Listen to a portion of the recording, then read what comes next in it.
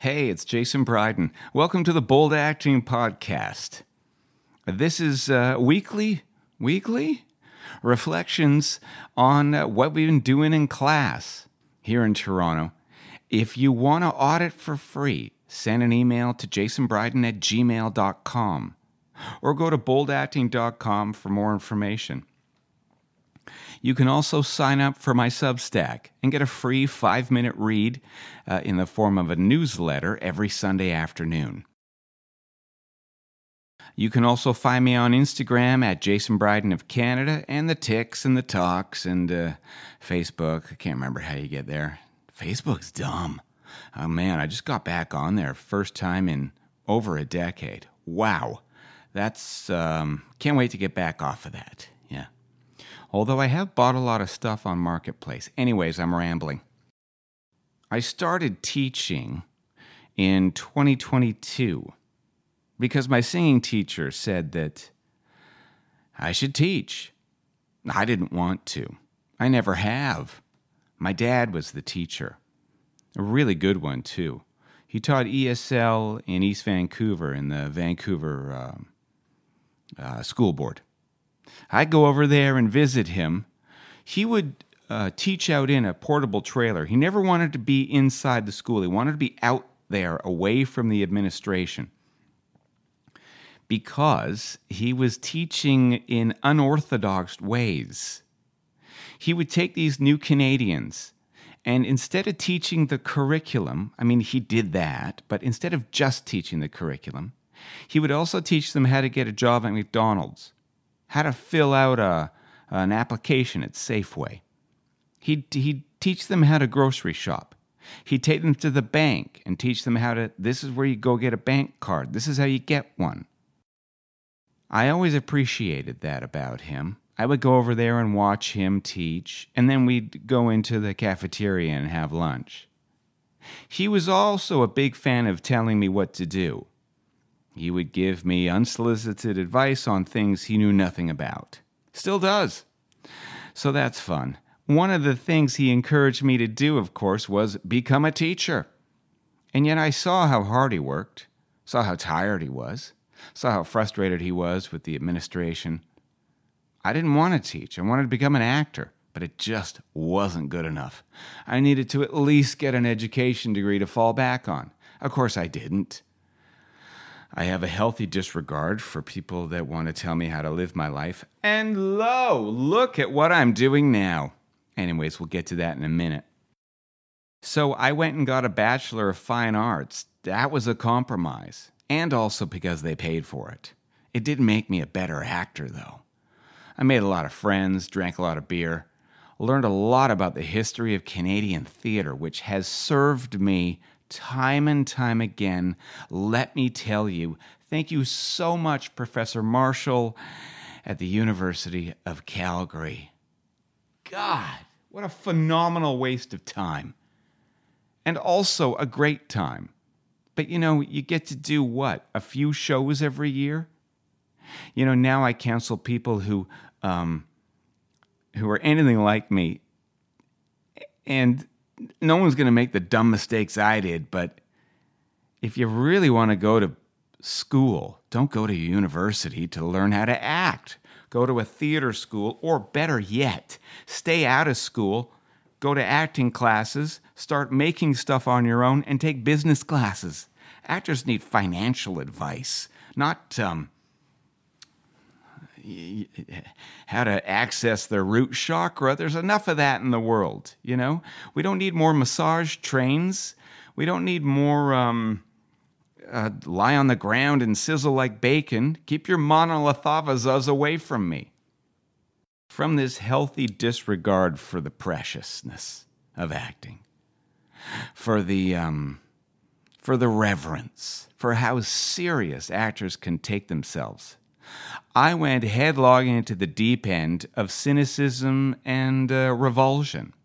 And I was helped along this way by forging a long and illustrious career in comedy, in improv, then in stand-up and sketch.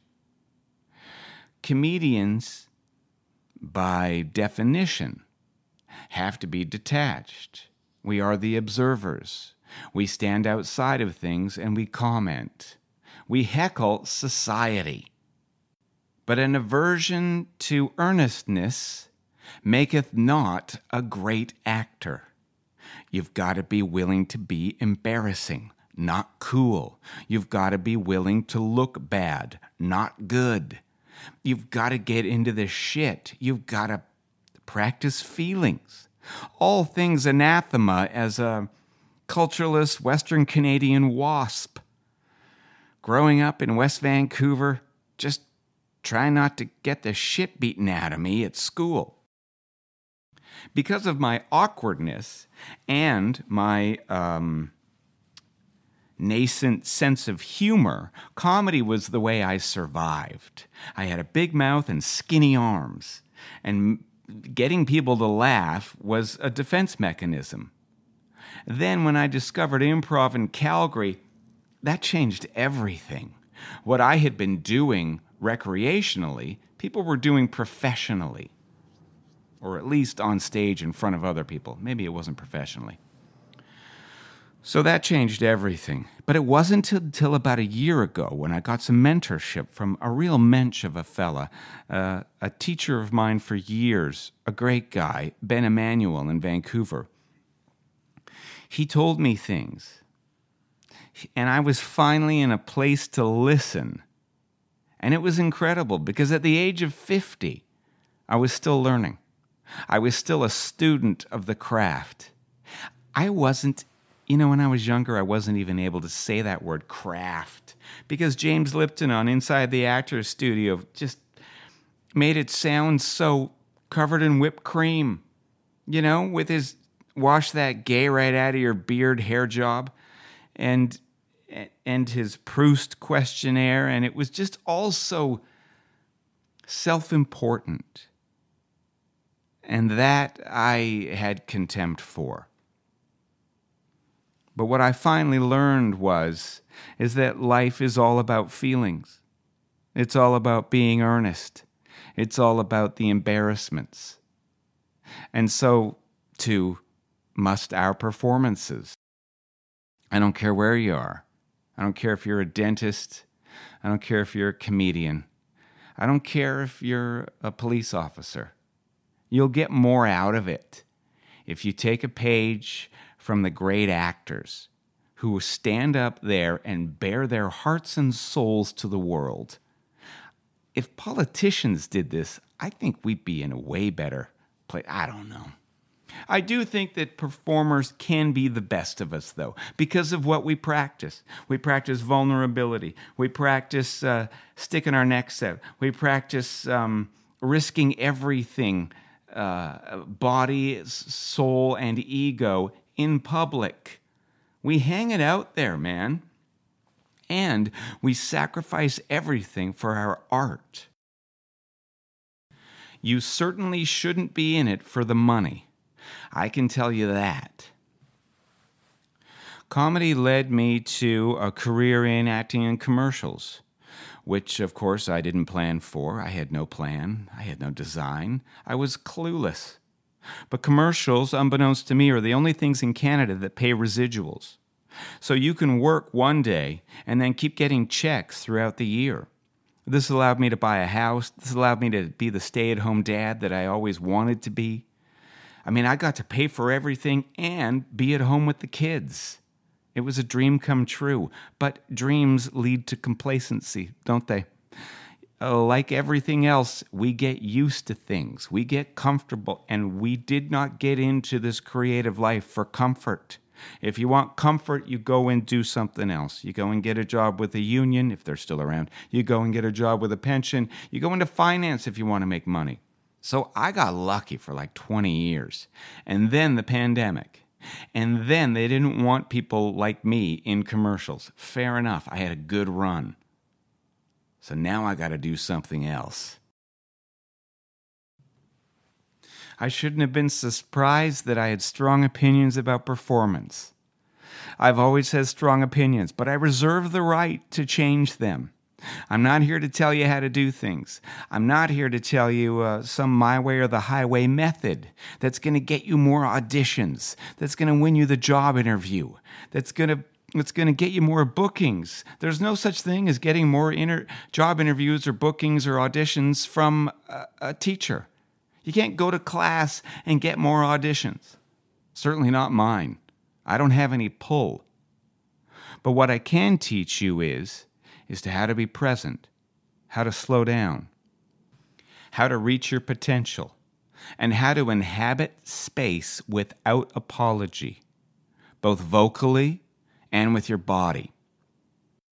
And most importantly, how to have a healthy disregard for that which is given, for unearned knowledge, for having misplaced respect for the things that we just take for granted, take nothing for granted. Anytime you hear somebody say, well, this is what we do here. Is it? Are you sure it's what we do here? Are you sure you need a backstory? Are you sure you need a moment before? Are you sure you need subtext and supertext and an obstacle and an objective and blah, blah, blah, blah, blah? Are you sure you want to be in your head? Maybe you do. But sometimes I felt like I was in over my head. Okay, let's get into it. A note to the young. You've got all the energy now. You have it all. Okay, just listen to me for a second before you start rolling your eyes, okay? You won't have this much energy ever again in your life. All right? I'm 51. It's a different ball game now compared to when I was in my 20s. When I was in my 20s, I could do it all and be super hungover at the same time. So know that time is finite, that energy is too, but you have way bigger reserves and you're way more pliable and able to bounce back from everything, from working hard to facing adversity when you're young. You don't have the wisdom that you may have when you're my age. You don't have the experience, and those are two different things. But you do have the energy to try different stuff. You're not able to work smarter, so just work hard. When you get older, things hurt. Your brain starts to slow down. And it doesn't happen when you're ancient. It happens in your midlife. Your brain starts to slow down. You start to forget stuff. Okay? So next time you see somebody who you think, oh, look at that old person, they're probably just in their 50s, and cut them some slack. It ain't easy out here. But when you're young, you've got that energy to make stuff, so don't sit around staring at your phone. Okay, it's got a camera on there for a reason. Make stuff. I may not have began teaching until now, but I have been a student of acting since 1991. I love acting more and more. Is love the right word? I don't know. I think it is. Because you can love something without liking it sometimes, right? I like the word compelled. I mean, you've got to be compelled. You've got to be obsessed to do this, right? Just like anything, if you really want to hit the top of anything, be it plumbing or accounting or being a detective, you've got to be obsessed with it. I mean, that's all there are on our screens. You don't have a shitty detective on a police procedural. You have the one that sacrifices everything to do their job the best. So anyway, I still love acting, and it's a bit of a surprise. But it has everything to do with me getting better at it. And how do you get better at something? You practice, obviously. It's not from practicing or studying with one person either. I've taken classes from Toronto to Gdansk to Atlanta to Winnipeg. Some teachers are not to be recommended. Some did their very best to no avail, and a few actually broke through. What is irrefutable is it's in the doing. The growth comes from practice. You can't learn to act from a book, let alone a newsletter or a podcast. You need a community of people to do it with. You need people. Practice, practice, practice. Every day, every day, every day. But to what end? To perfection? Impossible. Lame. Enough with this perfectionism. It's bullshit. We should be going for satisfactionism. I'm a satisfactionist. And fuck original thinkers, too. They don't even exist. Well, I don't know about that. There are some original things happening. But just forget them for a second. We shouldn't be focusing on comparing us with genius or with lightning in a bottle. We should be focusing on being like a plumber. Being a blue-collar actor. Somebody who puts the work in every single day and isn't so concerned with the results because the results are fleeting, because the results are out of our control, because maybe we don't live in Hollywood, because maybe we're just happy to be a part of a community of people and to bring something to the table that is of value, that is worthwhile. So why do we do this? For fame? No, who really wants to give up their anonymity? For fortune? Sure, a little bit of fortune would be nice, but not so much that it makes you weird. No, we practice because we fell in love with something years ago. We were compelled to do it, and we keep practicing to stay in love. Because you get used to everything. Humans can get used to anything, so we keep trying stuff to stay alive, to stay in love. The process is the goal. It's in the doing. You take the stuff that resonates and you leave the rest. That's what you do as a student. Now, maybe you re-examine what the teachers were saying later because things change. You change eventually. As I've crystallized exactly what it is I'm teaching, I've realized 3 things. I can't change people, but people do change. Number 2, this is really all about how to get out of your own way, not how to be a better person. How to get out of your own way is like getting rid of all the hang-ups you accrued during high school, or all the walls you built up to survive childhood, or that person you were in a relationship with during your formative years, maybe your first romantic relationship, where you began to adopt all of their things. We got to find your true self, and it's not a difficult thing. But if you get back to your true self, or as close to it as you possibly can, and you do this just by being aware of things, and then by realizing you can let go of habitual behavioral patterns that no longer serve. That's what we do. Because as actors, we want to play other selves. And we can. We can embody other selves. I have expertise in encouraging people to follow that which compels them and how to execute a bold move. I chose bold acting in a rush because I had to build a website. I didn't know how to do that. And in order to build a website, you've got to have a URL. And in order to have a URL, you've got to decide on a name. So I chose bold. Even though it sounds like, I don't know, something Tony Robbins would peddle. Which is cheesy, but I love Tony Robbins. I mean, come on. Have you ever watched him or listened to him or read him? It gets you fired up. He changes your state. It's an amazing thing. It doesn't last. But anyway, so I chose bold. And then I told my friend Steve this, and he said, old? Old acting? No, bold acting.